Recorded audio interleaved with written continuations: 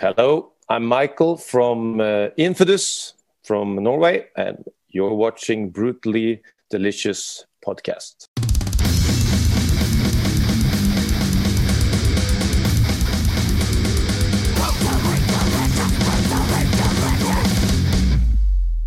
Where are you guys located? We're located in Norway, Oslo, Norway, but I'm Swedish, so I'm a foreign in Norway.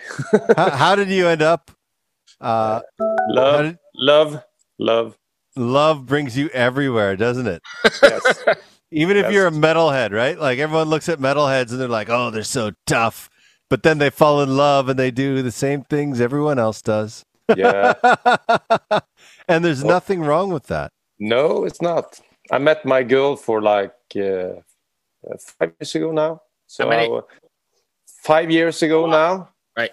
So then I moved. I live right where the border is to Norway in Sweden. Okay. So I can. It's just an hour and a half drive back and forth. So when I was living with her, I was trying to get to play in a new band, and after like 2 years or so, I found Infidus. So there I is. Cool. I was listening to The Tragedy, which is a really cool track, by the way. Thank you. And the first thing that struck out to me was the production of the track. It's so different than most metal recordings I hear lately. Was that a conscious decision? How did that kind of happen? I don't know. We just we do as everyone else do nowadays. We record everything by ourselves. We had like a studio in our rehearsal space, so we recorded drums. Then we recorded vocals and the guitars and stuff home at the guitarist Kenneth's studio. Yeah. And then a guy from Gothenburg, Fredrik Nordström, who's mixed and produced a lot of like Gothenburg band, like In Flames and Soilwork. Soilwork isn't from Gothenburg, but At the Gates and big names like that. He mixed the record and he did a great job. It sounds great. It sounds really good, but it was just like normally with music like that, you hear this like really, like your recording is very clean and pristine, you know, and it's like there's distortion in it, but it's not a distorted mix, if that makes any sense. Yeah, I think so. But the guitar it sounds really unique. Like it sticks out. Okay. I'm saying it as a good thing. Yeah. Like it sounds original in a category where a lot of things don't sound very original anymore. Okay, that's a big compliment. Thank you. I think the guitar players in Infidus, Kenneth and Øyvind, they are very precise about the guitar sound. They have worked a lot with that, and I think that's maybe a big part of the sound and the production. I think so. I hope so. Anyway, cool. Yeah, I see that. I was going to ask you. So now that you're right on the cusp of now that the record, I'm going to edit that all out because I don't know what I just said. But now that the record's been out for a couple weeks, Endless Greed, how do you feel about it? And what's been the response to it so far? First of all, it has been finished almost a year, but because of the pandemic thing, we waited and we wanted to get the proper release and before we let it out. So I think mainly positive reactions to it. People like it, so we're happy about that. Now that it's coming up on festival season, are you guys booked into any festivals to play or? Some small festivals in Norway. We just played on one festival in Norway, but I think we're trying to be booked like the next year because all of the festivals over here has been booked for over 2 years. So yeah, that's true. They have to get rid of the 2-year lineup and get a new one now. Never thought of that. Year. That's kind of interesting. I never thought about that either. But all these bands that had shows booked and then they were canceled, festivals too, they still have to fulfill those obligations. Yeah, it's been 2 years now, so bands have been waiting for 2 years, and I think not only the festivals are happy to be running again. I think it's nice to be finally to be planning and booking new festival next year, because they have this the pandemic thing. So hopefully we play some festivals next year, but this year we just play selected shows here and there. We're doing a release concert in Oslo now, 4th of June. Oh, cool! And just to celebrate the album release and stuff like that. And we're doing some smaller shows just to warm up the band, and we're aiming for 2023. Nice. So, when you're preparing for your release show, what kind of things are you doing for that? Buying makeup? No, we don't. buying combs to tease my hair?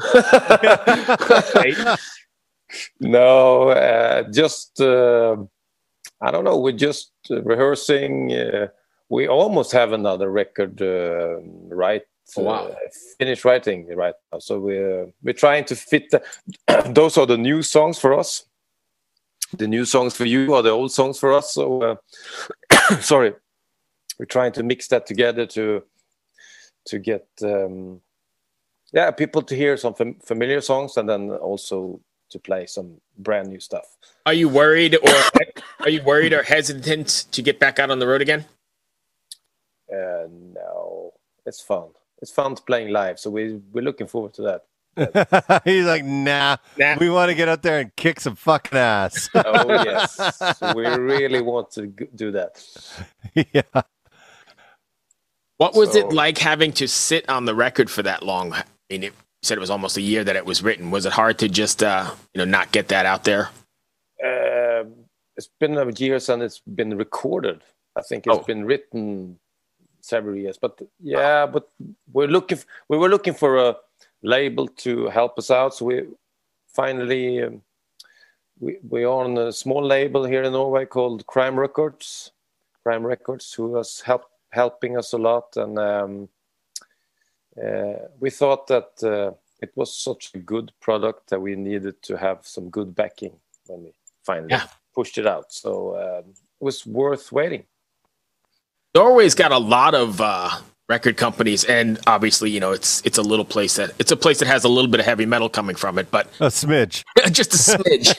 Just a smidge. Some 1 or 2 bands. Yeah.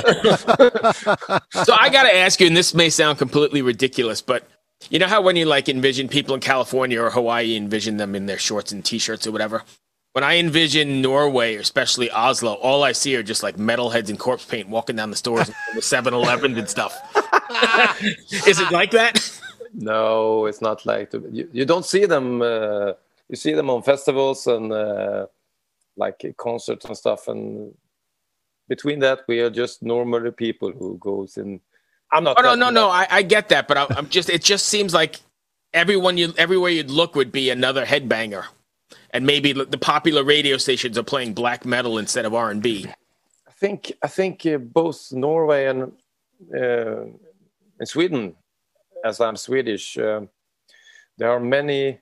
I think in the Middle Europe, like Germany and stuff like that, there are less bands. There are a lot of bands, but there are less bands and more fans. In Norway and Sweden, it seems like everyone has their band. Just okay, I have a band. You want to hear? Yeah, but I also have a band. You want to hear mine? So that's awesome. It's like a melting pot of metal. It's great. I think so. So you have to really make an effort to just to be heard. And so did I read that you guys are with CMM as well? Yeah. Sure, yeah. How did you guys meet up with Wolfgang?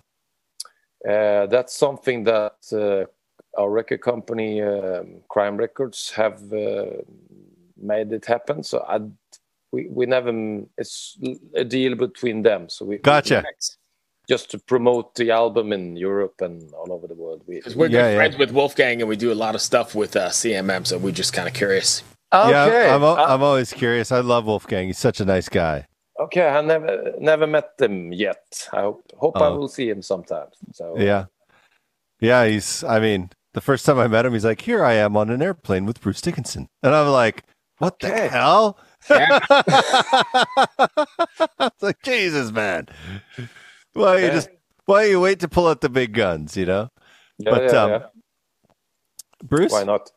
Yeah. If you are you pretty active social media wise? I'm going to give you a chance to drop your links and tell people where they can find you.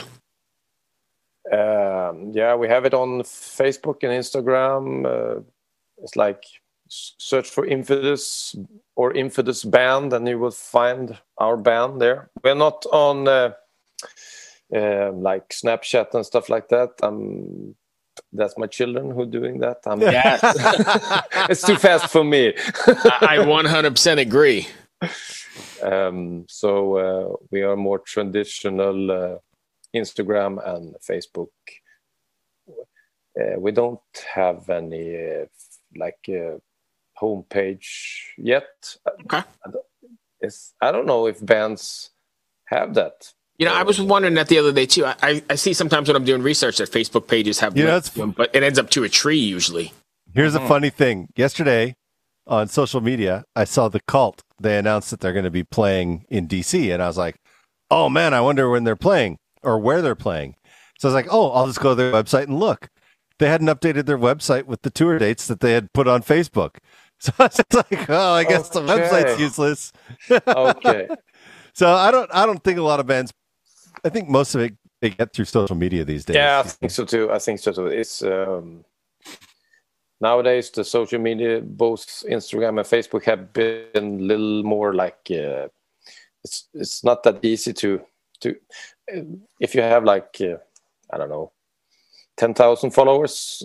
That's the 10,000 doesn't see every post you post. No, definitely not. But I just think that when MySpace really changed the way bands promoted themselves, like bands used to have a website, Mm-hmm. And then MySpace came out and the website was oftentimes just their MySpace page where they just did everything. Yeah. But how is it in the States? Are people still buying CDs and albums and stuff? No. Or is it digital? Digital, yeah. All digital, okay. Yeah. Is it that way in Norway still? Yeah, but the vinyl is kind of coming back a little bit, and I heard that CDs are still selling in like Middle Europe and Germany and interesting. So I listen to music digitally, but it's always nice to have like the thing in your hand to check the liner notes. I agree. Yeah, that's old school, but it's drilled in myself as well. From when you were a kid and head to the record store, and it's a whole process of buying it, saving your paper route money, buying it, sitting down and going through the whole thing and reading, like Chris said, the liner notes and all that stuff. You read about everything, the producers or the guest or who they even thanked. I even thought when I was like 7 or 8 years old, my first band that I loved was Kiss. You have Kiss in the background. And I remember I had the Ace Frehley solo album. Yes. And we were just kids, so we thought that the numbers on the back were phone numbers to Ace Frehley. So we tried to phone the numbers, but no one answered. I'm sorry. Ace never. Hello, you've reached the barcode. Ace never answered. That's funny. But yeah, that was a whole process. Then band sequence records too, right? There was a whole process into sequencing it and which song comes before which and creating that mood and flow. And you don't get that now with the drop one single. No, hopefully people still listen to the whole album, but it's. I think the young people today is listening to music differently than we do. They just zap the 30 seconds, but I think in hard rock and metal, it's not like you have to many records that I love, you have to listen to them like 10, 15, 20 times before you start with number 2, with the into song to the album, and then man, the 7, that's really good, and the 9, and that happened to me with the new Gojira record. I was just like, I heard the singles, I was like, these are great, but then, I heard Grind, and I was just like, oh my God, that'll never be a single, but holy shit, that thing rips my face off. but one thing is, if you were going to tip me with that record, just give me a tip, and you said that song, maybe I didn't have the same reaction because you have to start giving me the first song that you listen to the album, and then so don't go to the deep cut right away. This is the 9. This is the best song. I don't know. I don't like it. You have to think backwards to the process and think, okay, which song I like first? I have to tip him with that boring song that I don't. I still like Amazonia. I mean, that song is slamming. Yeah. But when I heard Grind, I was like, ooh, that's fancy. Bruce? Yeah, so I was going to say, I used to goof on Chris about Gojira all the time because I really didn't get them. Metalhead Forever, they never resonated with me. And one day he sent me a promo copy of Amazonia. Mm-hmm. Right, that's the name of the tune? Yeah. And I was fucking hooked immediately and regret all the things I said in the past podcast, so you can disregard those. I just wasn't hip. Yeah, but that was the same with me. I've found Gojira in the last 3 years. My girlfriend really liked them. She tried to play me some songs, and we're actually going to see Gojira. I don't know, in Oslo when they're coming. I think it's due May. It's not far, but I'm saying it takes the time. Then I heard what's it called, Stranded? Oh yeah. With a crazy. Dun. And then I actually saw them. They released a live concert on YouTube from Red Rock. Yeah.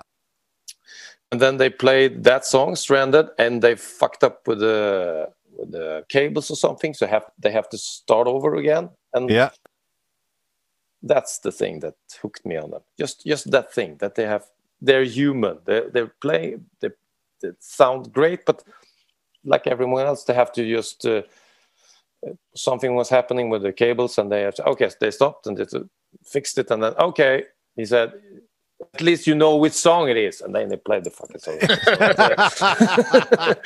Nice. So that turned me on the Gojira. Yeah, everyone has their own story, but I don't have anything else. Bruce, do you? No, I don't. Did we miss something you want to cover? Yeah, is there anything you want to cover? No, we have. I don't know. So the record is out when? Yeah, it's already out. It's already out. It's already out. 22, April 22nd. Holy shit. April 22nd. Chris never knows what's going on. I don't. So it's already out. But I got confused because he said there was a release show. So the record's out. And we made. You have to check out. We made a music video for the first single, Locomotive, that it's on YouTube. Okay. It's a really funny music video where some of the bands are also actors. So you have to check that out. Okay. Nice. Awesome. Yeah, that's all I've got. That was perfect. Awesome. Thank you. Thank you for taking the time, my friend. I appreciate it. I really do love the singles, and hopefully you'll get over here sometime, or maybe on one of those boats. 70,000. Yeah, hopefully. I've been to the States once, but I never played there. So hopefully it would have been a dream come true to play America. So we're aiming for that. Beautiful. Right on, dude. Okay. Yeah. Thank you so much. Hey, keep us informed. Yep. Good luck, and we'll talk to you soon. Welcome to us talking about our podcast for a minute. What's the name of that podcast? That's Axe to Grind, and right now you're going to be getting a little taste of it, right down to the shaky microphone and all. And my name's Bob. And my name's Patrick, and usually we're joined by Tom.